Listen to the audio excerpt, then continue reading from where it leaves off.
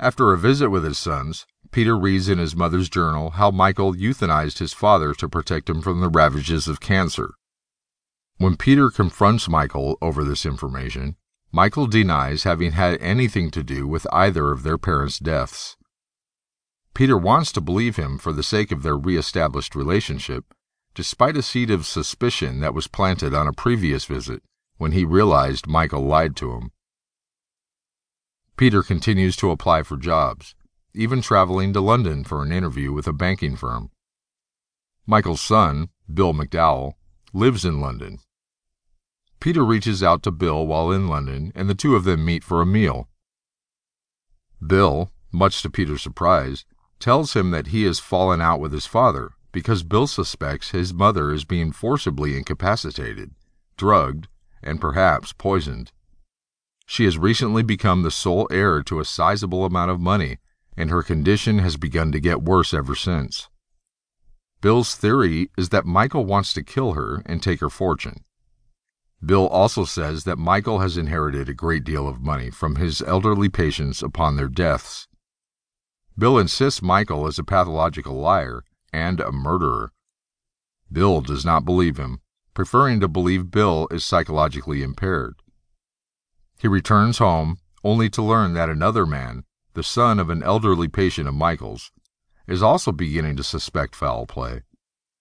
The man's father was diagnosed with cancer, but should have lived much longer than he did, and he left his entire estate to Michael. The patient's son tries to convince Peter that there is reason for concern, but Peter continues to believe his brother is innocent.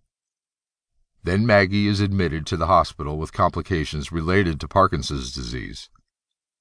Bill contacts Peter with an article about a weed killer known to mimic the symptoms of Parkinson's and begs Peter to get a test done.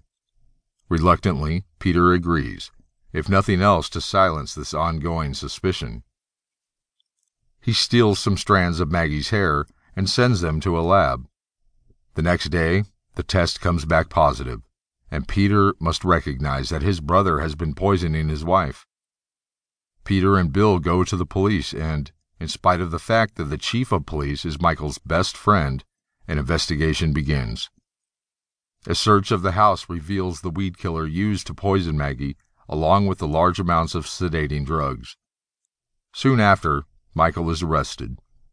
When the news hits the papers, many people support Michael, but many families of his deceased patients, most of whom have left Michael sums of money or property, request that bodies be exhumed and further investigations be conducted.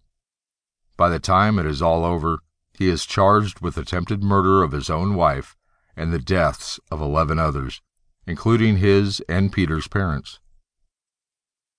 Now free of the constant medication and psychological control, Maggie begins to recover and improve, suddenly able to walk, cook, and leave the house.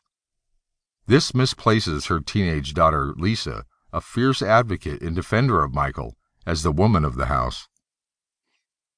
Maggie decides to go to Europe, where Peter will visit her there with his 2 sons. Before they leave, Maggie takes her daughter to one last prison visit with Michael. Michael turns on his daughter, accusing her of abandoning him. She is finally able to recognize that he may be guilty and begins to accept her new life. While in London, Peter is offered the job for which he previously interviewed and decides to take it. He plans to have his sons with him as often as possible. Maggie decides to remain in London with her children. Maggie and Peter grow close. As Michael's trial approaches, Maggie makes an almost complete recovery, and Peter is able to look forward to a comfortable financial life and future. Michael, convinced that his scheme of pretending to be a comforting and trustworthy country doctor has worked, refuses to negotiate a plea or even change a venue for his trial, and testifies in his own defense.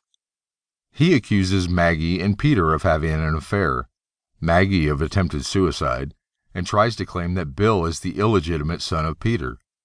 None of this saves him. Michael is found guilty of 11 counts of first-degree murder and 1 count of attempted murder. Peter and Maggie realize that they are in love and begin a life together based on mutual trust, affection,